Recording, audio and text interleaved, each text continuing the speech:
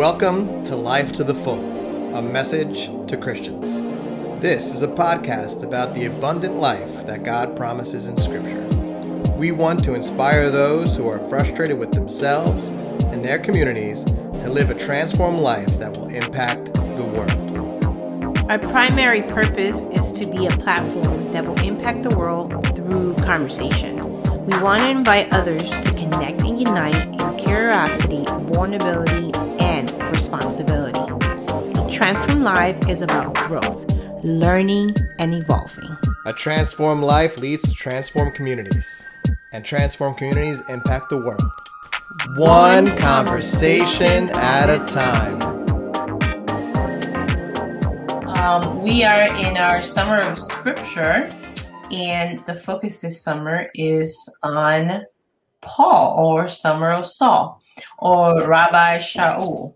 Hey, there's the puppy. Okay, so why don't we get started? I know we have some of the participants. We have Dwight in the green room.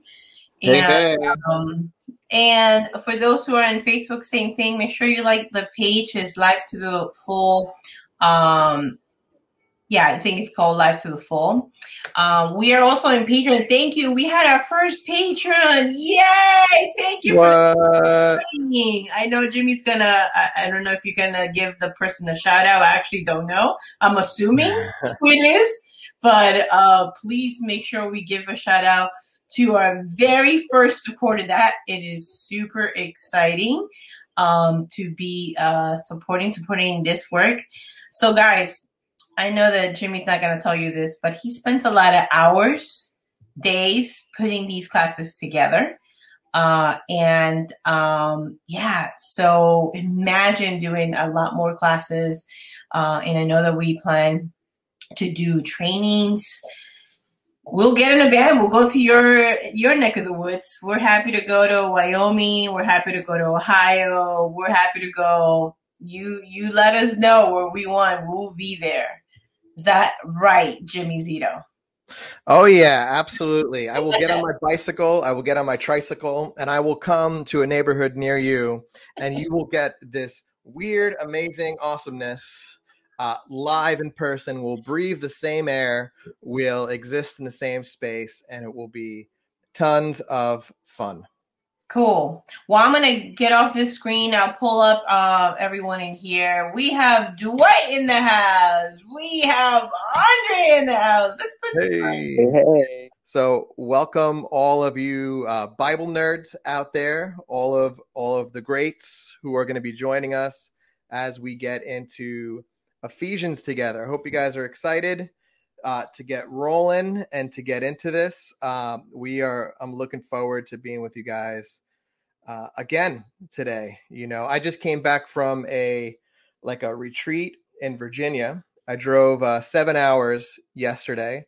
I left early, so I'm a little tired, but I'm excited to be here with you guys and to be doing all this fun stuff. So if you're just joining us, we are in our summer of scripture. This is our summer of Saul, first ever summer of scripture and summer of Saul. We just finished our 2-part series of getting to know Paul, or Rabbi Shaul, as I like to call him, a little better. And I seem to be having some kind of trouble with my slides. Not sure if I can fix that. But either way, we can always do it without slides if we have to. I am versatile. I can do this. So cool. So every Sunday we have our seminars where we get together and we talk about Paul, we talk about Saul, we talk about who he is, what his impact was on the world. This week we're starting our deep dive into Ephesians. We just finished up our 2-part series of an intro to Paul. And now we're getting into it. Now we're cooking. We're cooking along here, and we're getting going. So this is what we've done so far, just so you guys can see as we're moving along. We did our intro class. We did our 2 intros to Paul, or Rabbi Shaul, and now we're about to get into Ephesians. Tons of fun. If you have been following along with the reading, which I hope you have been, and if you haven't, that's okay. We're still grateful to have you guys all here. We finished up Paul, a biography. We finished that up, so that's been fun. And we've started How God Became King, which is another great N.T. Wright book. So it's been really cool. Now is the time. If you wanted to get it, I would recommend getting N.T. Wright, Paul for Everyone. That's going to be the prison letters, what we're doing in Ephesians. It's just great if you want to be doing something every day, which is going to keep you in Ephesians. His Bible for Everyone series, it's just a masterwork of just making these type of commentaries accessible to anyone. Most commentaries, I would say, just use them as reference, but there are those rare commentaries that you can really even use for your everyday reading, just to really get into the scriptures and just to really get a good, as we're going through all this, you could, go ahead, you can get N.T. Wright's perspective from I think it's 15 or 20 years ago. So it's pretty cool. The next thing you guys wanted to be looking out for is scripture journaling. If you wanted to get a scripture journal, now's the time that you want to get it. Mine just came yesterday or the day before. I was away at my retreat when it came, but it's really, really cool. I'm excited to get into this. It's nice and small. I've heard people tell me, Jimmy, it's smaller than I expected. There's just nothing to it. It really is. It's kind of cool. You can kind of stick it into a backpack. You can even stick it into your back pocket. You can take it with you anywhere, and you can do some cool scripture journaling with that. Okay. So let's move right along. All right. Yep. Again, please don't forget, support us on Patreon if you want us to do more amazing stuff like this. We had our first Patreon ever. I want to give him a shout out. Mr. Dwight Harbin, thank you so much. We super appreciate you and all the ways that you've supported us over the years. So I'm going to give you a round of applause. I'm going to do a silent round of applause because my mic is right here and I don't want to blow out everyone's ears. But thank you so much. Very encouraging. All right, so let's go to Ephesians. So today we begin our deep dive into Ephesians. And if we can skip to the next slide. So doing a deep dive, I just want to have a quick opening thought as we're about to do this. Because, doing a deep dive, doing this type of deep reading of the scriptures, it can get to a point where it feels like, I'm just getting a lot of information. I'm just getting a lot of information at me. And that could be fun, for, people like us, especially if you're listening to something like this, you're definitely a Bible nerd. So information is great. It's always good to learn more and more. But we want to make sure that, we're also remembering that as we learn more, we want it to affect us. We want it to take us along on a journey. Anyone who's gone on a journey, whether it's a vacation to someplace they've always wanted to been, someplace they've always wanted to go to, something that's just been a life-changing experience for them, traveling, going on exploration, it tends to change, who we are and how we see the world. So we want to look at this deep dive more as going on a cross-country hike, for those of us who love hiking. I love hiking so much. I recently got some poison ivy. I mean, I got it in my backyard, but, same thing. I never actually got it doing any type of hiking, which is funny. It took my backyard to finally defeat me. Or doing something like I like to call spelunking. Spelunking is pretty awesome if you've never heard of it. It's so when most people think of going to a cave, they think of very commercial caves where there's nice cemented pathways. There's usually lights, electric lighting. There might even be a gift shop or a place to stop for snacks, which those are great. I love those caves as well. But the bigger caves, while they usually have a place that's for, commercial for families, for people who maybe necessarily can't crawl around in the dark, right? They have those sections, but then they have another section that they call the wild caving, or they're sections that are for people who want something different. And we want to think of going into the scriptures as going into that. We're going to get our hard hat on. We're going to turn on the light. We're going to go with an experienced guide. And, it's one of those things where we're exploring something deep, something that's just mysterious, something that, it's hard to really get a handle on. And every time you feel like you've hit the bottom, right? Like we talked about in our first seminar, you realize, oh, wow, I thought I was at the bottom of the cave, but I actually can see that there's at least 3 or 4 more levels that I can get a sense of, and there may even be more. So when we go on to these adventures, we go into these journeys in the scriptures, I really want to think of like that. And Dwight was saying, did this in Kentucky at Mammoth Cave. Awesome. That is actually on my list. I've never been there. I did one in West Virginia, and I only ever did one. I was like a teen or a preteen, but it changed my life. And I can't wait to go again and do that. But I like to, whenever I think about, okay, what are we doing here? Just please be careful. Let's just not make it, okay, information's washing over me. I'm learning more things. That's cool. Let's really have an experience of what we're learning. And even for just a little while, let's allow Paul to become a little strange. Even if we feel like, you know what, I've been reading Paul all my life. I've been reading Paul for years now. I really feel like I have a good idea of who he is and what he's talking about. Let's give ourselves permission to allow Paul to become strange again. We want to try and be good readers of Paul and take him on his own terms, right? We want to leave behind our preconceptions. We want to really, the only way to overcome your own bias when reading something is kind of just to be aware that we have them. We all have, biases are kind of like noses. We all have them, right? And when we look at the world, we're all coming from a certain point of view and a certain place. And there's just really no way to get over that. Even though we're going to be spending a summer going through something like Ephesians, there's going to be a lot of things that we're going to just have to be able to point out. Oh, there's some cool stuff down that way.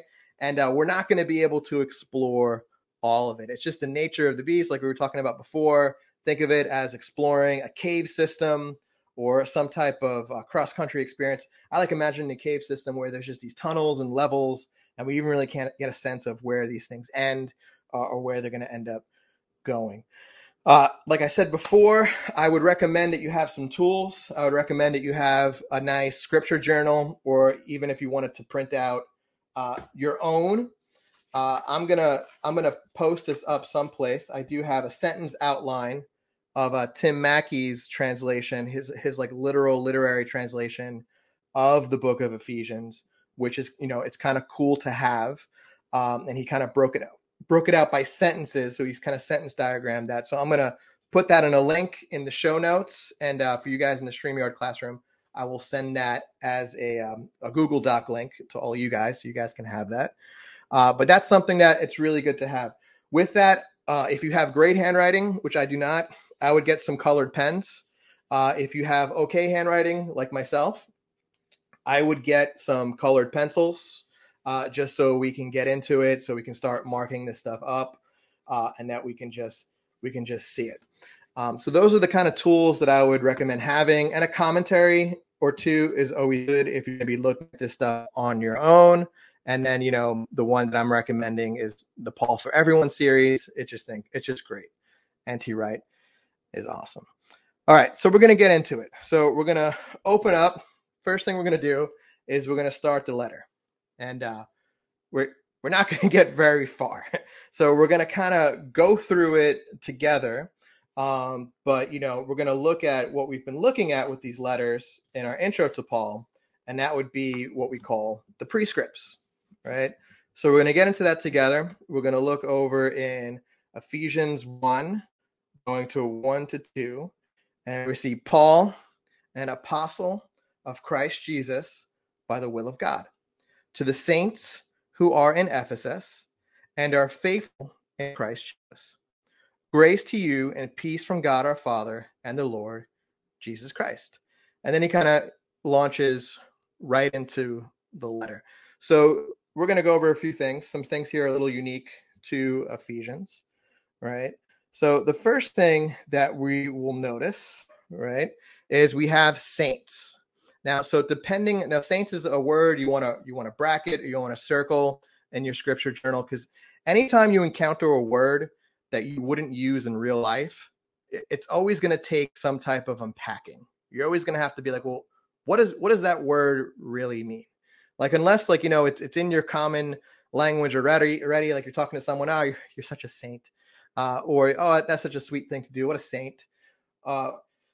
Or, but usually, even when we say stuff like that, like we have some type of idea in our head that might not be the same as what Paul has. So when you think of saint, you could think of maybe like, if you come from more of a Catholic background, you could think of someone who is exceptionally holy, exceptionally righteous. Maybe they have a festival day, they've been canonized, or, they've been determined that they're a saint by some type of religious body.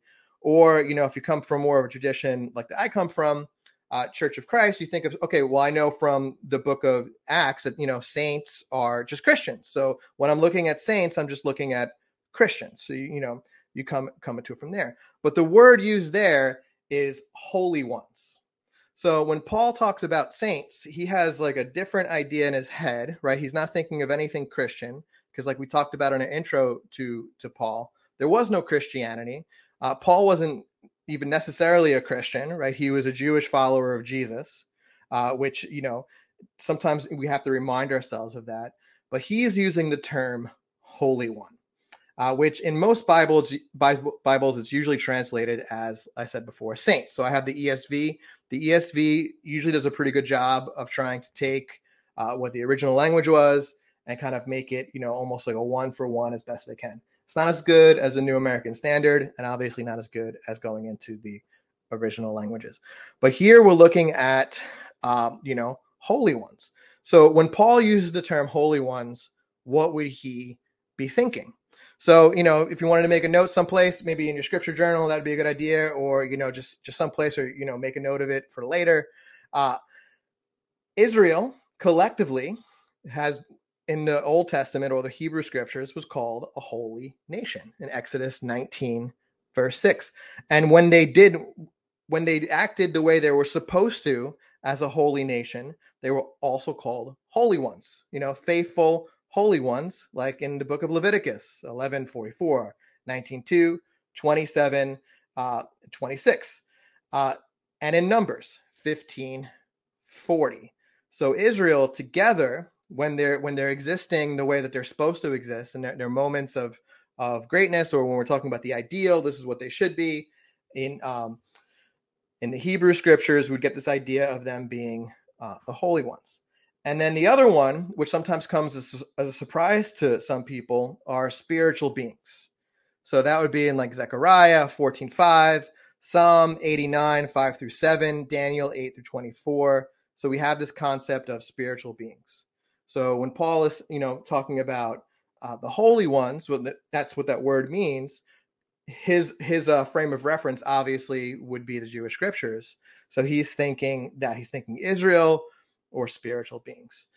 But what he talks about in the letter, as we'll see, we're kind of just hitting some brief points here so we can kind of get ourselves oriented, right? Anyone who trusts it as a disciple of Jesus, right, and the Messiah, King Jesus, is also considered a holy one. Jesus is now ruling in heaven. He's ruling over these spiritual beings. He's ruling over the earth. And so that same status can get applied to people that follow him. So in Ephesians 2, verses 5-6, and we're just kind of getting a lay of the land here. So that's something that, we're going to kind of let it hang there for now. We're not going to go too deep into what that could mean and the significance of that, but just keep in mind that when you see a lot of these words that, you wouldn't use in normal life, you need to take some unpacking. The unpacking I just did for you right now is that holy ones, which is translated as saints, could be Israel or it could be spiritual beings. The other interesting thing to note is that where it says to the saints who are in Ephesus, okay, the other thing to know is that in a lot of important old manuscripts, the word in Ephesus is actually missing, right? So it's missing also in a lot of references from early church fathers in their sermons or their letters. When they reference this letter, a lot of time they didn't say it was the letter from Ephesus or the letter to the Ephesians. So that's something to keep in mind. And so it's made a lot of people wonder that instead of this being a letter to a single city, what this could have been is what they call an encyclical. So a letter that kind of like would circulate all through the valley that Ephesus was kind of on the coast of. So if you think of modern day Turkey, you think of the coast, right? Ephesus kind of sat right there. It was a very, very important city, very, very big.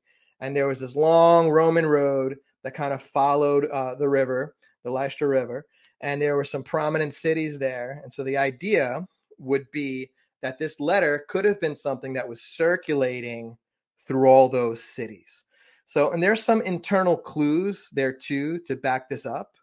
So if there's one place that we know Paul spent a lot of, right, if we're going by Acts and kind of like a reconstruction of what we think his life was like, Paul spent a lot of time in Ephesus. So it's very, very strange that, Paul, like in typical of his other letters, didn't start name dropping all of the people that he knew, right? Because he knew allegedly a bunch of people that would still be in Ephesus. So there's some internal clues there. Paul, in his other letters, typically names people who he, is referencing, people he missed, people he has different instructions for, different greetings, and all kind of fun stuff like that. Now, once we kind of get past Ephesians 1:1-2, the thing that you would typically expect, right? So this is our prescript, going back to our last class, an intro to Paul. The thing that you would expect next is the reason why Paul is writing this letter. You'd want to know the purpose, right? So in the first letter to Thessalonians, oh, I'm so glad that I heard that you guys are still alive. So I wrote you this letter because, there was intense persecutions. Philippians, they just had given him a gift, right? Galatians, he was angry about a crisis. The Galatians didn't necessarily seem like to think that there was a crisis going on, but Paul sure did. And, he talks about it right away. But in the letter to the Ephesians, we don't get that. We don't really get the purpose of the letter right after the prescript like we would expect. And to find that, we would actually have to go. So there is a place in the letter where he talks about that, right? And so this is kind of unique to Paul's letter, and that would be right in Ephesians 3. It's kind of like right in the center of the letter, right? He has there's a lot of symmetry going on in chapters 1-3, right? And kind of 3 is the center. And then in 4-6, right, there's some other symmetry, which we'll talk about soon. But here, Paul kind of gives his reason for why he's doing this. And we'll read this together here. In Ephesians 3, verse 1, it says, "For this reason, I, Paul, a prisoner of Christ Jesus, on behalf of you Gentiles." So remember back to our prescript exercises. You would expect this to be, in the prescript. He's a prisoner. "Assuming that you have heard of the stewardship of God's grace that was given to me for you, how the mystery was made known to me by revelation, as I have written briefly. When you read this, you can perceive my insight into the mystery of Christ, which was not made known to the sons of men in other generations, as it has now been revealed to his holy apostles and prophets by the Spirit. This mystery is that the Gentiles are fellow heirs, members of the same body, and partakers of the promise in Christ Jesus through the gospel." So the first thing we want to think about is, okay, where's Paul? Where's Paul when he's writing this? And, the obvious answer would be, well, he just says it right here, in prison, right? Bible nerds love to discuss and debate which imprisonment this was. That's not the focus of this class. We're not gonna really get into it right now. But Paul was imprisoned a lot. We do have what's called the prison letters. So if you get that N.T. Wright commentary, that is a commentary for the prison letters. So you'll get, I believe they do sell it separate, but I think it's best to get it like all together. You get Philippians, Colossians, Ephesians, and Philemon. So you get the prison letters, kind of a commentary there. So collectively, they're known as the prison letters. So we find that out. The other thing that's going to take some unpacking is, "For this reason, I, Paul, prisoner of Christ Jesus, on behalf of you Gentiles." So whenever you read the word "you" in Ephesians, you have to make a mental note that it is different than the way we would use "you" in English, right? So in English, when I say "you," right, it could mean you, like an individual, or it can mean you, all of you, right? In Greek, that's not the case. In Greek, they have two different words, right? One is for you singular, and one is for you plural. And every single time in the letter to the Ephesians, when Paul says "you," he means you all, right? Tim Mackey likes to say "y'all." I don't know if that's a little too corny for you guys, y'all, or you can just say you all. But even when you're reading it out loud, it's a good practice to, just make that point. Make that point when you read it. As we'll see, we're not going to do it now. It does change. It does change some things when you're reading it. Well, I'll go through one way that it changes. I remember first encountering the letters of Paul, first encountering Ephesians in particular, and I remember even people using these scriptures, right, and saying, well, when Paul says this here, insert your name, right? Insert your name. So in a lot of ways, unfortunately, a whole generation of Christians have grown up feeling like Paul's letters are speaking directly to them, where, that's not really Paul's intention. When Paul says you, he's speaking to a group, right? He's speaking collectively, and it's just something to keep in mind. This letter is written, it's for us, right? It helps us. It's important to us, but it wasn't necessarily written directly to me or you or to everybody in all time. He definitely had a specific people group, specific group of ecclesia, like we talked about last week, in mind when he was going through this letter. So here's we got our basic stuff. We got Paul's in prison, right? We talked about you, because that's an important thing just to make a point of. And now we want to see, okay, so what is Paul writing this letter about? So let's read it one more time and see if we can figure that out. For this reason, I, Paul, a prisoner of Christ Jesus, on behalf of you Gentiles, assuming that you have heard of the stewardship of God's grace that was given to me for you, how the mystery was made known to me by revelation, as I have written briefly. When you read this, you can perceive my insight into the mystery of Christ, which was not made known to the sons of men in other generations, as has now been revealed to his holy apostles and prophets by the Spirit. So there's some type of revelation that Paul has had that he wants to make sure that he communicates to, depending on where you land, to the city in Ephesus or to, a whole bunch of churches in that area. So we're going to need to unpack revelation again. So again, you have to think about, whenever I encounter a word, I just don't want to assume I know what that means. What did Paul actually mean when he used that word? So the word that's behind revelation is the Greek word that we would translate into apocalypse, right? So when most people think of the word apocalypse, right? So he's literally saying, we can put it back in here. Let's find Revelation. How the mystery was made known to me by apocalypse, right? So when most people hear the word apocalypse, what do you guys think? What are some things that people typically hear when they hear the word apocalypse? And then we'll break it down what Paul actually meant. The end of the world. It's the end times, Yeah. And usually it's destructive, like it's something destructive happening. Yeah. Like some catastrophes. It's like, Totally. Like Godzilla's coming out of the ocean. Yeah. Or Megatron is coming back, right? Yeah. Or Jesus is going to come back and the world's going to get destroyed, or there's a big asteroid coming, or the sun's about to explode. What do you think, Dwight? What do most people? That's pretty much the same. Second coming. Some people are going to be taken away. Others are going to be, left behind. Apocalypse. There's going to be the dragon, and there's going to be this war in heaven. There's going to be all this stuff that's going to happen. Apocalypse, horrible things. Armageddon, all of that. Yeah, absolutely. I just finished up a hermeneutics class, which really is just a class on how to read the Bible with Western Seminary. And my teacher, Todd Miles, he actually has a really cool podcast too.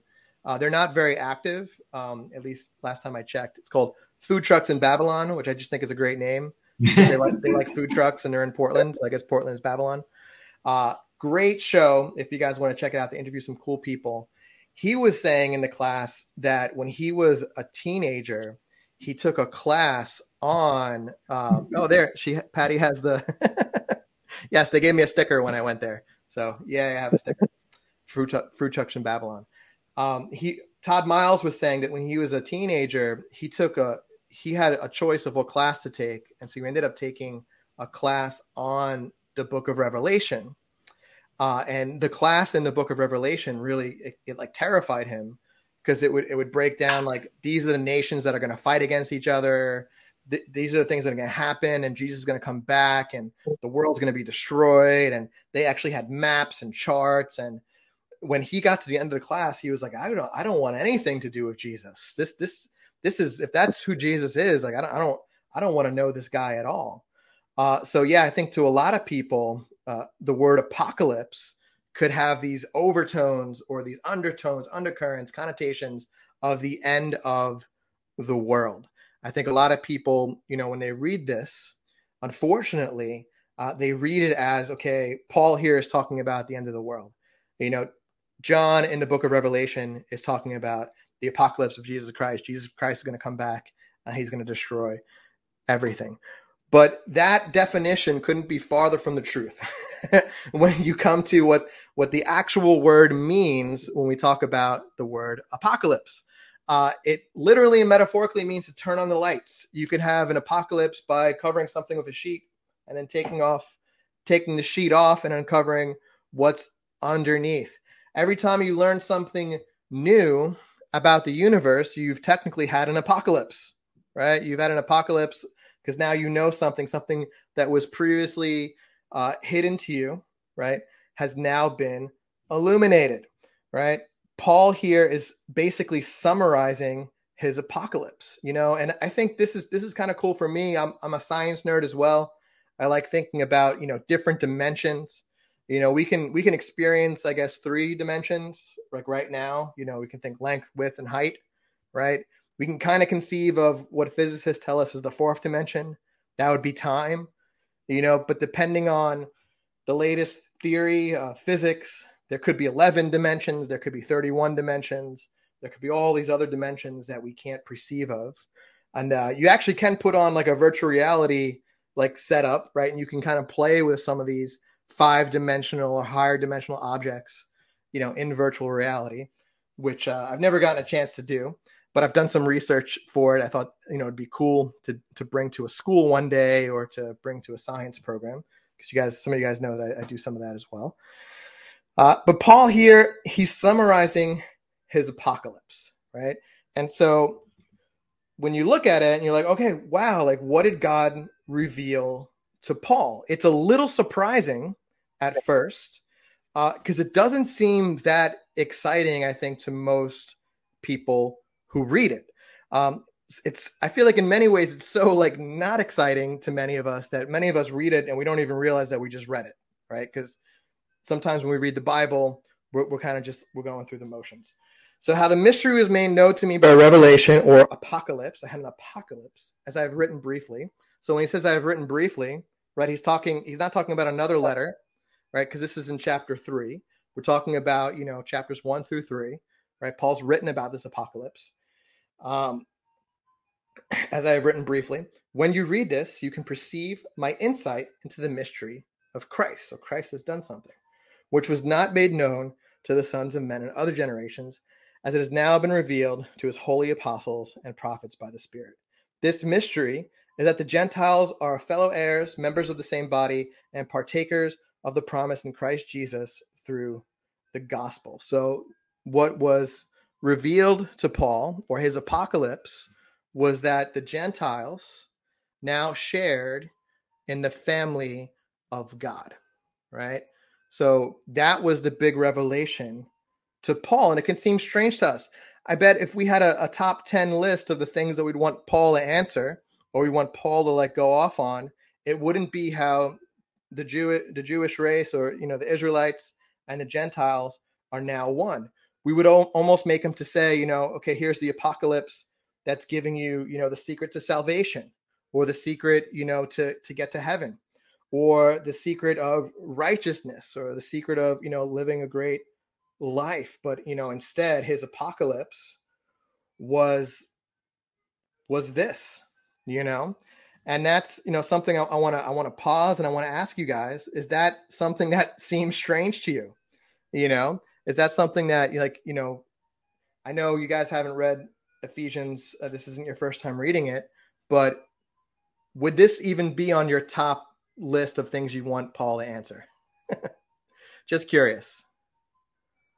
I feel like, I feel like that's like pretty interesting, because I just thought about like how an apocalypse is always projected into the future. Like, so no, whenever somebody uses apocalypse, it's always about like a future, right? Like something about like, I think it's usually like the end of the world, the end of time, like something about what happens when you die. And apocalypse is never like a right here, like right now kind of thing. Like something could be, it's always like something about getting, I don't know, I guess like going somewhere else. And then like, I think that's true. Like, I do think the way that we can kind of think about an apocalypse is sort of like, you're right. Like we would, I think that's true. Like we would expect Paul to say something about it got something to do with like a salvation thing or righteousness. Like I think that's the mindset. Maybe it's like maybe like in the Western kind of like mindset, but I do think like there does seem to be like, at least like from what I noticed, is like some sort of focused on, if God was going to like reveal something, it usually has something to do with like morality or right, the way that you should be. And like what Paul is like saying is like, it's something about uniting people together. It's usually like the thing that most people wouldn't like. I feel like what Paul is trying to like, what he kind of saw was like, it was something about unity, something about, like how people can be united. Like that's like the revelation. But I feel like most of the time what we look for is something to like, I don't know, like either like exclude people or like something that can kind of, like if it was about like the latest morality code was revealed to us, and it's like, it's something to boost us up, like instead of like it being something about we can all get along, if that makes sense. Yeah, it can seem strange. I know what you're saying, because it's like, well, what does this have to do with me? Like what is Israel and Gentiles? That doesn't seem to be my problem anymore. The church isn't made up of, Jewish members and, pagan members, even, thinking of some of us as pagans before we found the church is kind of strange too. Cause I don't know anyone who sacrificed to Zeus or, like really had a trouble worshiping other gods in terms of like little statues before they came here. So it can feel like, well, what does this have to do with me? What do you think, Dwight? Well, the whole idea of what the real meaning of apocalypse was, the first time I heard it explained, as a revealing or an uncovering, it was a while back, but I got really excited, the whole thing of Revelation. Yep. I got really excited. I wanted to share it with other people, and seeing this here, and understanding even with Jesus, that, hey, his purpose was, uniting, and that this whole thing of bringing people back together and, and being more inclusive and all, I was like, oh, wow, okay, this is really the message of the gospel, the whole thing of the kingdom. And I'm like, oh, whole new meaning. The whole thing was Paul, and really this is like, gospel. Yeah. So it got me really excited. The juice is flowing. So yeah. Cool. Very, very exciting. Very exciting. So, not to be a spoiler now, but yeah, back when I first saw it, I was like, yes. So, so when you first learned the true definition of the word apocalypse, revelation, whatever, interchange, but that it wasn't this gloom and doom thing, but what it really meant. Yeah. Yeah. That's really cool. Do you guys think this would be on people's top 5 lists of like what they would want Paul to explain if we can get Paul in a Q&A? Yeah. What do you guys think? Yeah. Yeah, you think it would be? Yeah. Okay. Yeah. I don't know. Yeah. Maybe, but I don't know. I feel like people might have different like sets of questions. Yep.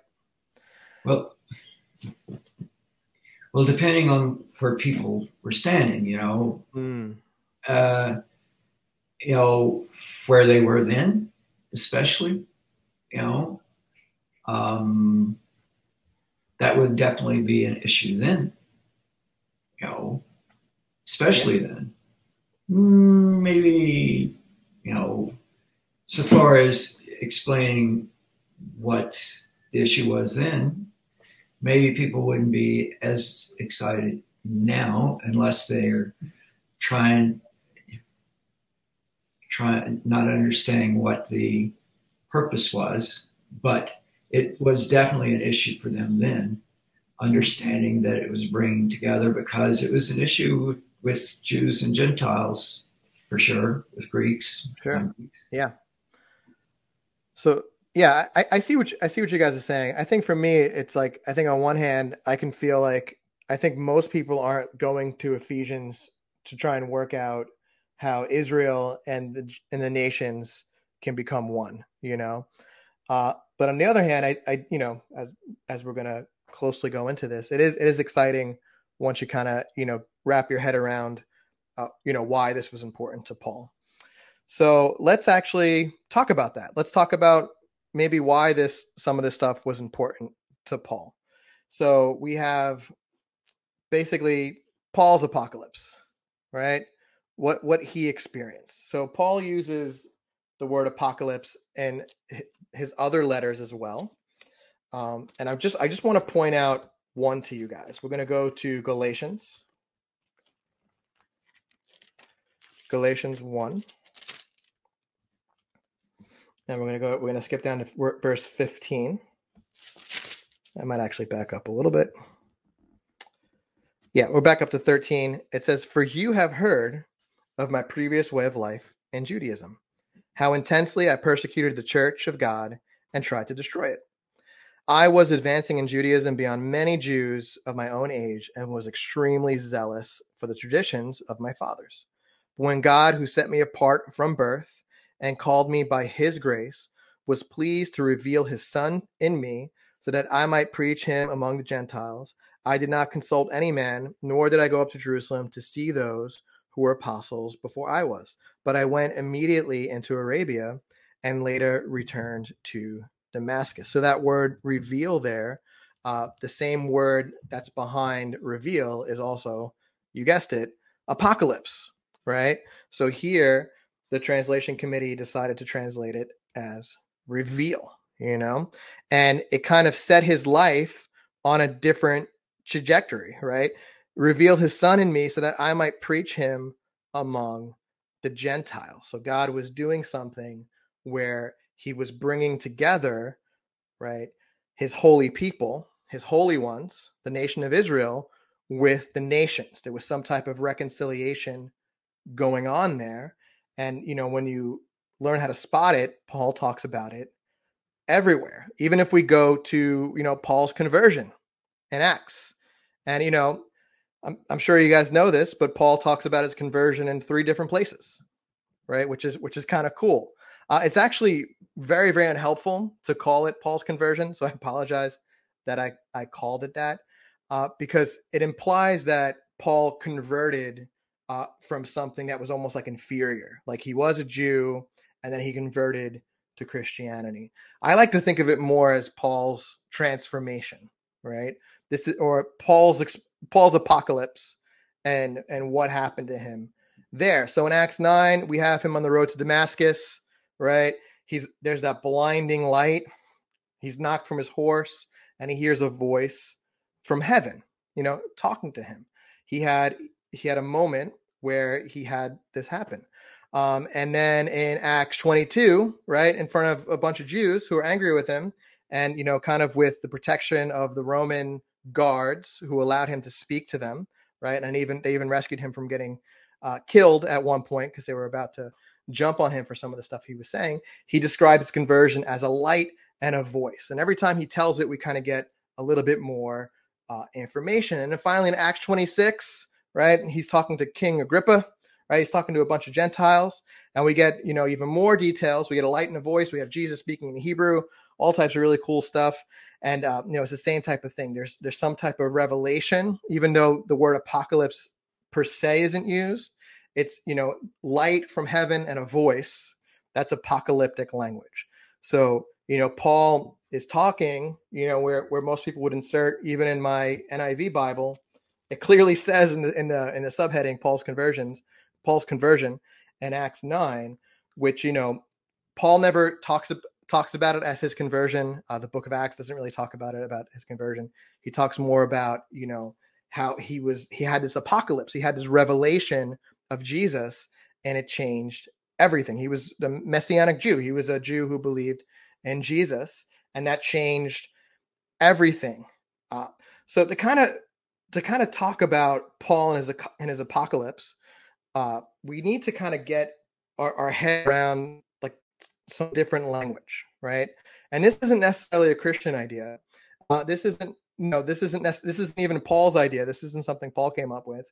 This is a biblical idea. So this is an idea. This is a worldview that Paul would have inherited from the Bible, right? So if you think about some of our worldviews that we have, like one of our worldviews can be the earth is round, right? The earth is spinning.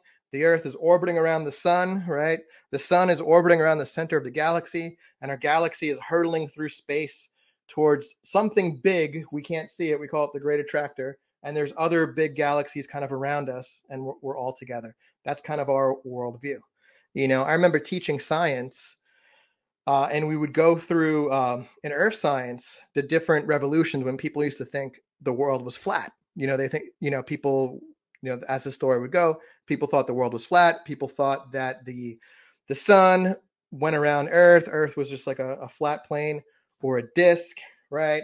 And then it was, people would say that was religious motivated because people said that they were reading that in the Bible. That's the way it must be. Not understanding the Bible is not, in fact, a science book, right? It's different. It's trying to answer different questions.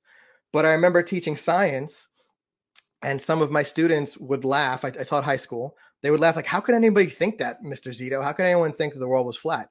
And I was like, well, you prove it. Prove it to me right now that the world's not flat. I can do it. I know how to do it, measuring angles of shadows and, showing up to the same place different times of the year, to noticing how the sun's changing on the sky. But most normal people wouldn't know how to do that. So the point I'm making here is that we've inherited this worldview, right? Unless you're, Bezos or Branson, you haven't been up to space yet, or one of the lucky astronauts, to see the circle of the Earth, right? It's nothing that we necessarily have experience on. We've seen like the NASA photographs, right? But that's kind of a worldview that we've inherited. Patty said not yet because Patty wants to go to space. So if you want to help Patty get to space, please pray that we can get Patty to space, because Patty wants to go, and I think she wants to meet aliens, or she wants to go up there and go to space. But I think that's an awesome dream, and that'd be something that I'd love to see happen. But, there's this idea of a worldview. So a worldview is a way of conceiving about the universe that we usually inherit from our culture. We inherit nowadays from the school system sometimes. But Paul had a specific worldview that was inherited by him by basically the scriptures. And that was the idea of heaven and earth, right? In the beginning, God created the heavens, the earth, and all the vast array. So there's this idea of heavens and earth as distinct spaces that do overlap, right? So if you think about Jacob and his ladder, or really like, his kind of the temple that he saw when he fell asleep, and he saw angels or spiritual beings ascending and descending, right, on this ladder or set of stairs, ziggurat, right? That was a place, and when he woke up, he's like, I didn't even know this was the very gateway to God, So he named it Peniel, right? So a place like that is a place where heaven and earth overlap, and it can happen anywhere. It can happen anywhere at different times. For the Jewish conception, where it especially happened was in the temple, and where it was especially present was in the Holy of Holies, where the Ark of the Covenant was, where the high priest could only go once a year, where God's Spirit was said to dwell, right? So they're distinct spaces that occasionally overlap. The heavens, right? And in the Hebrew Bible, it's never described as just heaven, right? Even though a lot of times it's translated like that. It's the heavens, plural, right? Is God's space. That's where God exists and where other spiritual beings exist as well, right? Like the host of heaven, the divine council, the Bible Project. There's a great series of videos on those. They're really short. They're really cool looking, just to kind of wrap your head around what those spiritual beings are. If you're looking for a great book, I'd recommend Mike Heisner's book, The Unseen Realm. That is a fantastic book. I would save it for October because even, around Halloween, because even though it's like, it's a book on spirits and spiritual beings in the Bible, even though it's a impressive piece of scholarship, it can definitely get you like looking around the corner and thinking about, things that you can't necessarily see that still, may be there, So this is Mike Heisner's book, Unseen Realm. So that's the heavenly realms. And then you have earth, and that's humanity. And the ideal state, right, the way God set it up on the opening story of the Bible, as we talked about when we looked at our big chart, which I don't have today for you guys to look at, is that in the garden, right, the garden that was in Eden, not Eden, right? Eden was just a place, but there was a garden in Eden, right? So you get these tiers of spaces. That was almost like a temple. That was a temple where God dwelt, and he dwelt with the people he had just created, Adam and Eve, his image bearers, right? So heaven and earth is a place where these things overlap. So in Paul's worldview, right, when he has an apocalypse, he's in one of those spaces. When he sees the light and he sees the voice, right, he's in one of those spaces where suddenly, surprisingly, heaven and earth have come together, right? And then when he was having this apocalypse, he saw Jesus. And when he saw Jesus, his response to that apocalypse was, I have to unite Israel and the nations, because what Jesus has done has changed everything, right? So when Paul has this apocalypse, he's in his mind, he's in a space, some researchers have said, oh, maybe Paul had a seizure, right? Maybe Paul, had some type of mental illness, maybe had schizophrenia. People had said, maybe this was exaggerated, whatever happened to Paul, in Paul's mind, it would have been, this is a coming together of heaven and earth, right? And then if we kind of believe N.T. Wright with his idea of what happened with Paul after he had that encounter with Jesus, he would have went into Arabia, and which would have been the Sinai Peninsula. He would have went to Mount Horeb of Sinai, and he would have sought out a high place and spent 3 years thinking about, okay, if Jesus is true, right? Because I met the guy, right? They killed him, but I met him. I met the resurrected Jesus. What does this mean? How does this change things? And when he examined his Torah, right? When he examined his Tanakh, when he thought through his Jewish scriptures, what he came up with was, my response to this apocalypse is I need to unite Israel and the Gentiles under Christ. So when Paul had this experience, he had it before. There was one way he was before he had this apocalypse. There was Paul during the apocalypse, and we hear about it in 3 separate times in Acts, right? And we hear about it in different places in Paul's letters, right? And then there was a response. And coincidentally, when you look at the book of Ephesians, right? Because I brought you to chapter 3, which is where Paul is kind of stating his purpose. If you look at chapters 1 to 3, even as he says before, as I have written briefly, meaning chapters 1 through 3, Paul basically is describing his apocalypse, or he's trying to comprehend his apocalypse, right? He states his purpose of what that apocalypse did to him. And then coming out of chapter 3, going into 4 through 6, right? Paul is inviting us to have our own apocalypse. So in a sense, the book of Ephesians is a literary apocalypse that you can carry around in your pocket and you can open up anytime and you can read it from the opening line to the end of line. And what Paul is hoping that you get out of this is that you have your own comprehension of the apocalypse, right? Because he says even more, even deeper, increase in knowledge, right? So in Paul, it's very, very similar, right? And to that spelunking metaphor that we used earlier, that if Paul is talking about the richness, the depths of God's grace and God in this apocalypse that we're supposed to be comprehending, the floors are just never ending. There's more stuff to find out about this, to learn, to experience, but it's not just about learning, right? Because there should be a response. Paul's life was changed from his apocalypse. And the author of Ephesians, Paul, here writing Ephesians, is hoping that the people reading this will have an apocalypse of their own. And to Paul, the most important thing to be talking about, right? This is why he does what he does. This is why what he do, right? Is to wake up every day and, put his life on the line to go out there and try and unite Israel and the nations. So let's have a quick talk about that. Let's talk for a while here. So let's ask this question first. Paul having an apocalypse and inviting you to have one change the way you read or see this letter in any way? Or has it changed? Maybe it's not from this class. Maybe it's changed in the past. What do you guys think?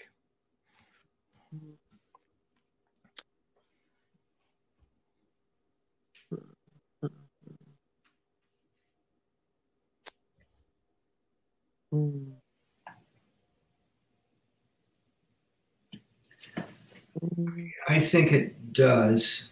Okay. Especially taking into consideration your explanation of the difference in the building of his description of his transformation through his encounter with Jesus and the building of the way it was shown. I think it definitely changes the way I see this way I read this. His explanation, his showing his apocalypse, and then his invitation for others to have that. Especially, the famous verse, discourse on, how he wants them to have a deeper understanding and all of that. That definitely moves me to understand and read that differently. Yes. Yeah. Cool. What do you think, Andre? Yeah. I think that's a pretty interesting. I don't know. I think I really like that to have this experience. I don't know. Honestly, it's I feel like this is that's never been a thought before about Ephesians ever. It's Paul had an experience, so you're invited to have an experience too. I kind of feel I don't know, I don't think I would ever really heard that before. But I really like that though, because I don't know. I guess maybe because I guess seeing that it can happen, seeing that it could kind of happen with Paul, and then Paul actually saying hey, I want you to have this apocalypse too. Yeah. Like that, I think that's pretty cool, especially because now I feel like my mindset is kind of thinking about like, oh wow, like it must be pretty great to have an apocalypse, like because it's not so focused like in the future, or it's not imagining it as like an apocalypse is like something bad that happens, because I think usually it's seen as apocalypse is bad, but an apocalypse, at least like from like how they're kind of using it, seems like it could be a positive thing. Like, God gives you an apocalypse and it's like, oh great, like this must be like something great. So I actually feel like that's like a lot more encouraging of a like message. Yeah it is really cool. And like when a prophet or Paul here has an apocalypse, typically in scripture, it's God's tuning them into a present reality that might not seem that that's a reality for us here, like you think of Elijah seeing the army of God, God encouraging him with that, surrounding the hills, God revealing to, different people, different times. You think about Daniel, right? When he prayed, he prayed and fasted, I think it was about a week, 2 weeks. It was a long time. It was longer than I would ever want to pray or fast. The archangel comes and says, as soon as you knelt in prayer, I was dispatched to your side, but I was delayed by, the prince of the north or something like that, some other spiritual being, in the scripture. So the idea is that, there are these present realities that we're not fully aware of, right? Jesus had the ultimate victory over all the powers, as we'll talk about in the weeks to come, but it doesn't seem like that, right? If you walk out of your house any given day, it doesn't seem like Jesus has any victory over death. People still die.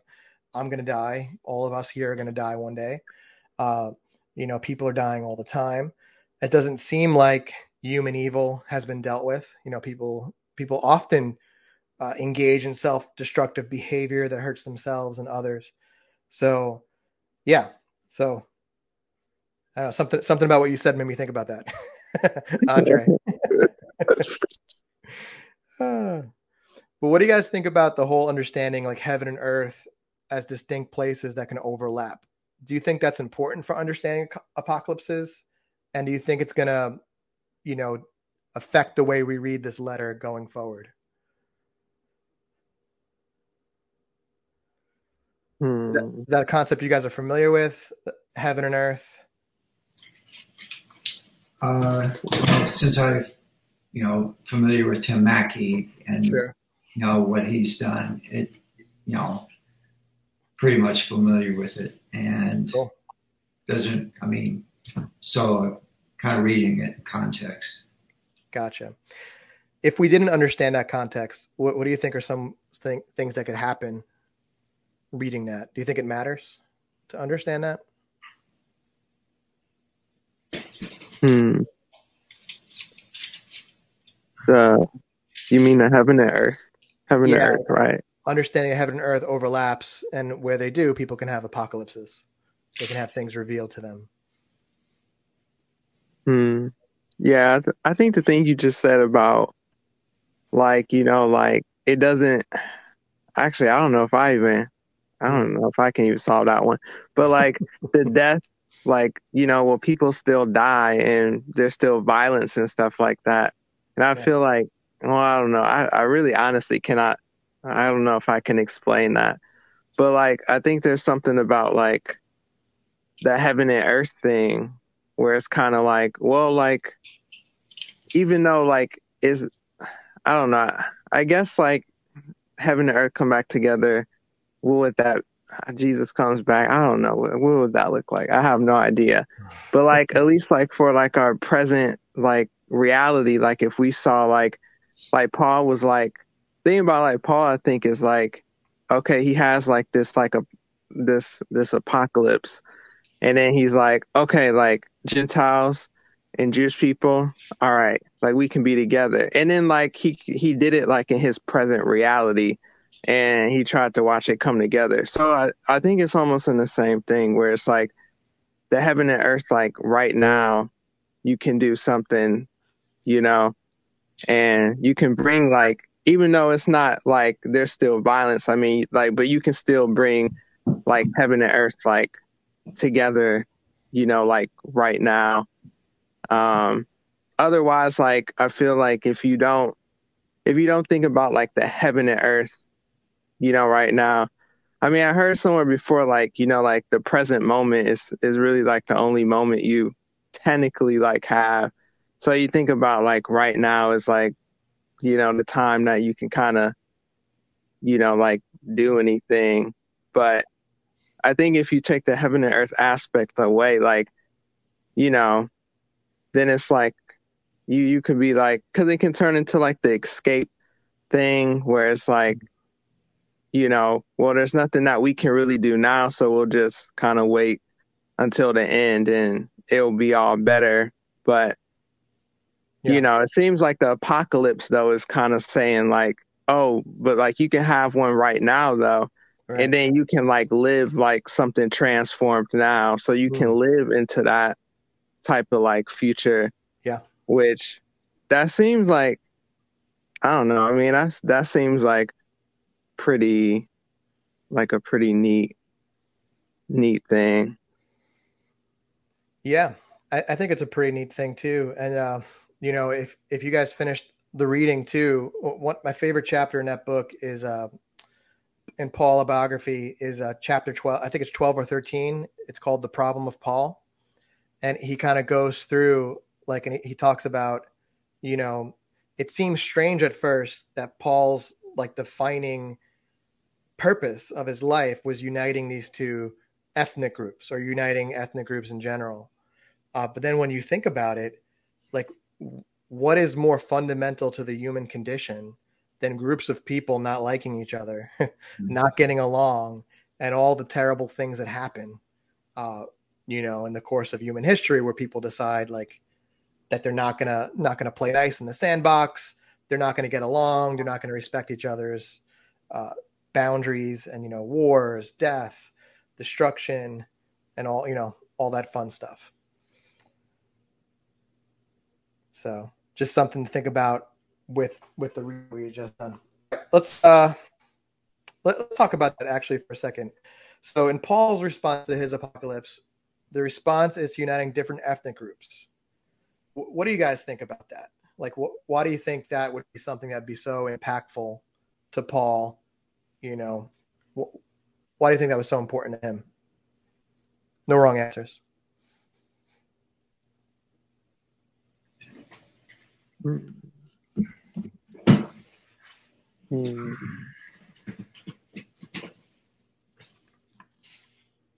Well, if heaven and earth are going to be, you know, if they're brought together in the apocalypse, you know, if they're, you know, adjoining, you know, parts, you know,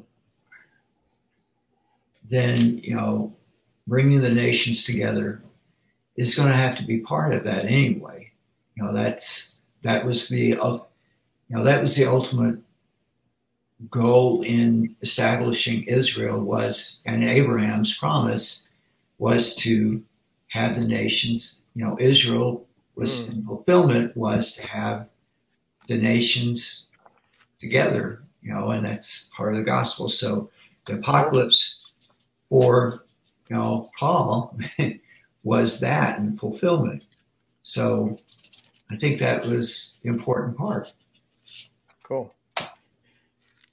Awesome, guys. And then looking forward to next week, we're going to do a quick exercise real quick in Ephesians 1, beginning in verse 3. It's if there was like a storage closet in the Bible of like popular Christian terms that you hear like thrown around, Ephesians 1, 3-14 would probably be where you would go to find them. So we're going to read through it together as I'm reading. If you guys want to just jot it down, and then I'm going to ask you to just list some common words you hear from followers of Jesus or in churches. And if we have time, we're going to just briefly describe or define how some people would use these terms. Does that make sense, guys? Cool. I'll start now. So in Ephesians 1, beginning in verse 3, it says, "Praise be to the God and Father of our Lord Jesus Christ, who has blessed us in the heavenly realms with every spiritual blessing in Christ. For he chose us in him before the creation of the world to be holy and blameless in his sight. In love, he predestined us to be adopted as his sons through Jesus Christ in accordance with his pleasure and will. So the praise of his glorious grace, which he has freely given us in the one he loves. In him we have redemption through his blood for the forgiveness of sins, in accordance with the riches of God's grace that he lavished on us with all wisdom and understanding. And he made known to us the mystery of his will, according to his good pleasure, which he purposed in Christ, to be put into effect when the times will have reached their fulfillment, to bring all things in heaven and on earth together under one head, even Christ. In him we were also chosen, having been predestined according to the plan of him who works out everything in conformity with the purpose of his will, in order that we, who were the first to hope in Christ, might be for the praise of his glory. And you also were included in Christ when you heard the word of truth, the gospel of your salvation. Having believed, you were marked in him with a seal, the promised Holy Spirit, who is also a deposit guaranteeing our inheritance until the redemption of those who are God's possession, to the praise of his glory." So anything that jumped out at you guys?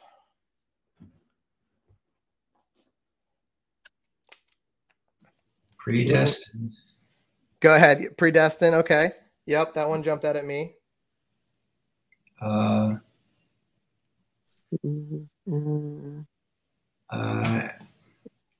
Well, chose us first to hope, marked with a seal,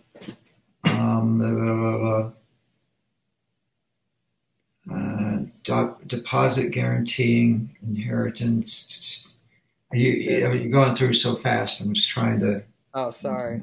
So there's forgiveness of sins. Forgiveness that of one. sin. Yeah. There's God's grace. Yeah.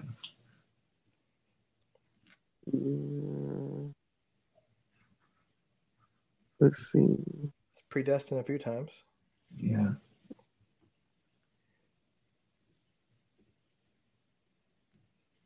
Salvation. It's one you hear a lot. Yeah. Okay. What about predestined? What do you guys think predestined means? Or most people would define it as.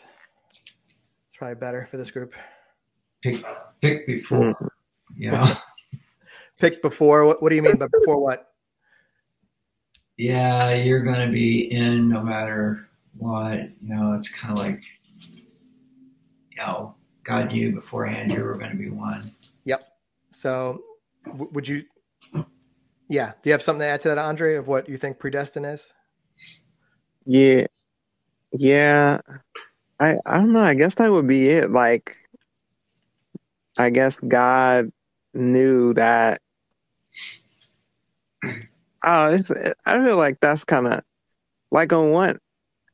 So I guess like on one hand, it's almost like if I'm a Christian and then I read this and I'll be like, see, God knew that you were going to become a Christian. Like it was destined that, you know, like, I guess this would happen. And then maybe I'm thinking about the other thing where it's like, sometimes I feel like it's like, I don't know, like I don't know. Maybe it's almost like it can seem like it doesn't apply. Like it wouldn't apply, like, you know, if I wasn't like, I guess it's a weird predestination thing where it's like, if I wasn't a Christian, I don't know. Maybe when you just kind of look at this, like, okay, like if I was a Christian, it's like no one was thinking about this like before.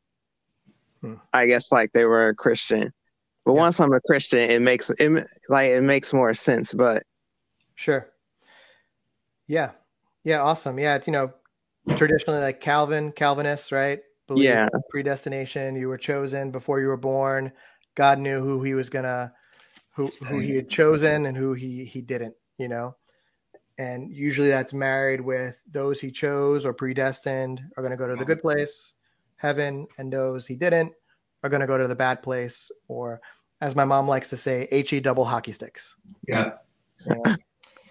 What about blessing? What do you guys hear when people use the word I'm so blessed, the blessings? What is that typically? Got the goods. Got the goods? Yeah. Okay. Yeah. What do you mean by the goods? All the good stuff. Too blessed to be stressed. I've heard that one before. Good things. Never having anything bad. Just easy life. Good things. Yeah. What about grace? What do you guys think most people would describe grace as? The unmerited favor of God. Well, I feel like that's usually a phrase like I usually hear. Yeah, that's a good one. How about you, Dwight? Pretty much the same thing. Getting things you don't deserve. Mm-hmm. Like, would you say it's fair to say that it's like grace is something you can't earn, and it doesn't matter like necessarily what happens unless you like entirely walk away from God. You're still under grace. Yeah, that's what I've heard. Yeah. Yeah. Maybe, there'd be two different camps, right? If you're straight Protestant, you like, grace, there's no works-based grace. Yeah. If you're more like, our tradition, it's, it's the two wings of the airplane, right? Great. Yeah. Faith without works is dead. So yes, you're under grace, but you're turned into grace by your faith. And if you're not actually working out your faith, that might not be so good. You might lose your grace. What about salvation? What do you guys think most people would describe that as?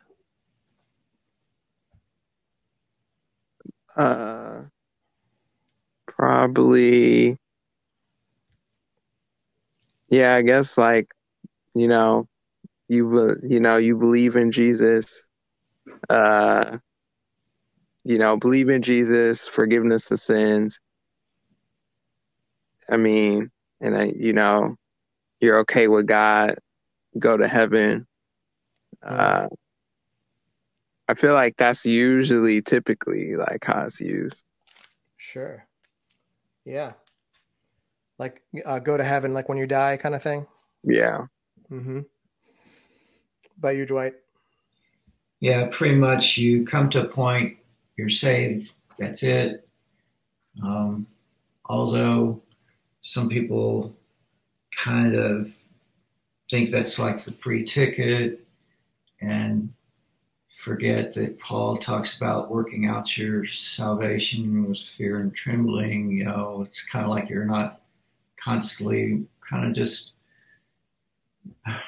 not that you're walking a tightrope, but you're walking with God, so kind of like not just a 1 point, I don't know.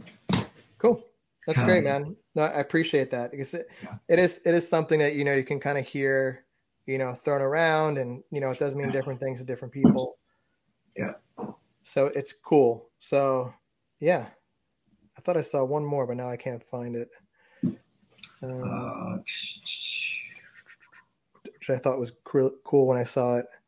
Oh, redemption through his blood. Yeah. That's a good one. What do you guys think that one means to most people? Even just taking out through his blood, you could just talk about redemption. I guess being brought back. Yeah. Brought back to God. Yeah, it's a good one. Being brought back to God. Maybe, Jesus had to pay the price because God was going to, needed blood for some reason. There needed to be blood to atone for what we have done individually, right? Yeah. Cool. Awesome, guys. Well, thank you guys so much for participating in the exercises. I know it's always stressful to do work like this in real time.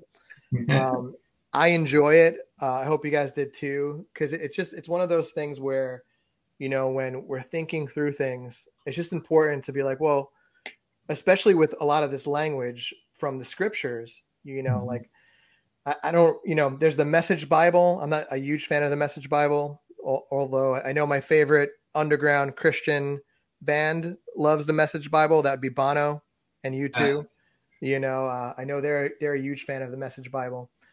So there's that route, but I think with a lot of these things, we need better words, and we're going to be spending a lot more time than we are in the other chapters and kind of like the beginning chapters of Ephesians, just to kind of decode everything. But a great homework assignment for you guys would be try and read through the letter of Ephesians this week at least once, cover to cover, out loud. And when you hear you, I want you guys to get Texan. I'm going to go for it and say y'all. You all. Yep. Extra points if you record yourself wearing a cowboy hat. I can do that real good, y'all. Or with a cool backdrop in Wyoming, maybe like with some actual cows going by. It comes real natural, y'all. Roll it out. And for any of you guys listening out there too, if you wanted to record yourselves and post it on, I know one person in particular who's listening that does own a cowboy hat. Daniel? Yes, I was going to say his name. Thank you, Patty. Yeah. In his motorcycle. Yeah. Daniel. Yes. Drop a comment if you are going to do that. Did you have something to say, honey? You're just coming for the end? I'm coming for the end. I do have the link, because leaving a review on the podcast on iTunes, helps more people to see this. Guys, if you are liking the class, share it in social media, tell your friends. Jimmy, I think we have 10 spots. So those, if you want to come live, you could do that, or you could do it like Daniel McCoco. He watches it on Facebook. Or shout out to, I was going to say Hunter, but it's Rob, joining us in the YouTube. Oh my goodness, I said the YouTube. Why did I do that? Oh, honey. Influence YouTube channel. We're old. We're not as cool as the youngins. Oh, wow. Amazing. We say the YouTube and the internet. I'm excited to dive into it. So I'm so happy we got it. It's $6. So not bad. Super affordable. Not bad. Ours is on the way. Pam wanted one as soon as she saw it. Cool. 2 other people ordered it. Nice. It's going to be so exciting. It is exciting. Yeah, absolutely. Well, thank you, Dwight and Andre for joining us, participating. And so again, please leave a review on iTunes. Shout out to Dwight. Oh my goodness. Double shout out for supporting us on Patreon. Yep. And we'll put that link in the comment as well. And, it's tradition to say one thing. You know what? Why don't we have Andre and Dwight kick us off with Adios, muchachos? I like that. What do you think, honey? Let's do it. All right. Adios, muchachos. Nice. Adios, muchachos. Oh.